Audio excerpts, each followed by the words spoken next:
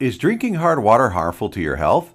The Environmental Protection Agency does not regulate water hardness levels. While hard water can make cleaning more difficult, leave behind scale and precipitate soap scum, the World Health Organization found no convincing evidence that drinking hard water poses any adverse health effects. The hardness level of water is commonly measured by calculating the amount of hard water compounds in milligrams per liter of water. Water is generally considered hard if it contains more than 120 milligrams of hard water minerals per liter.